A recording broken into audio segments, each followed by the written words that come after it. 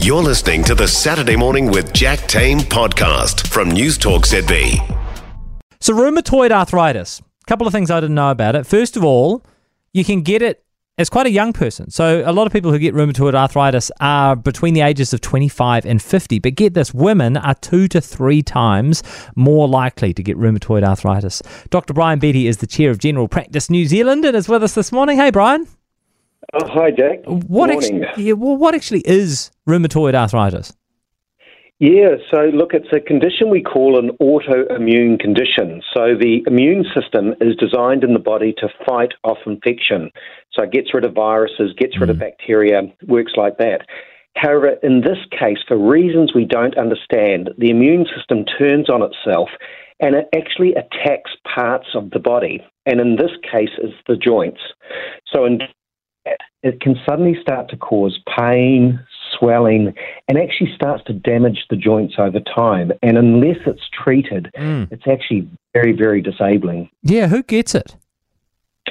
Well, look, as you mentioned, it's often younger people. However, having said that, anyone can get it at any age. However, between the ages of 25 and 50, it tends to be quite common. We know that women are more likely. Again, if you've got a family history, and interestingly enough, if you're a smoker, you are at more risk of rheumatoid arthritis.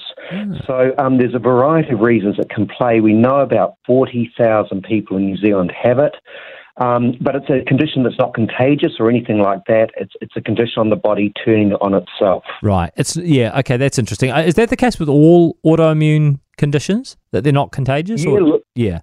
Yeah, no. Basically, as I said, it's the body's own defence system, sort of turning on itself. Attacking. Yeah, and there's a variety of them, and this joints is what we call rheumatoid arthritis. So how do you know if you've got it? Well, there's a couple of things about it. I mean, interesting enough, it affects both sides of the body. So often what people start to notice is swelling or pain in joints on both sides, not one side or the other. And the ones that often show up first are actually the knuckles of the hand, and it'll be on both sides, and the wrists. And what people start to notice is it starts to feel stiff in the morning. The joints can start to get swollen and quite painful, and it may be associated with some fever and weight loss. It can be very unpredictable, so it can sort of sneak up on you, or it can happen quite quickly. And over time, as I said, if this isn't treated, it does damage the joints. Now, we diagnose it with blood tests and x-rays, so it's really, really important that if you do have the swelling or pain in joints, that you see your doctor so we can do the right test, the test to be done, and you'll probably be referred to what's called a rheumatologist or a specialist in this condition to start to look at what to do. And what would they do? How can you treat it?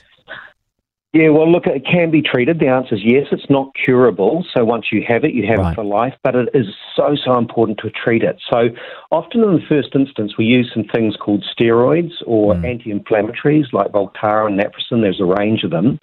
Now, if they don't work, there's a range of medications we start to go into called disease-modifying agents. And there's a whole lot of them. They're a lot stronger. They do work.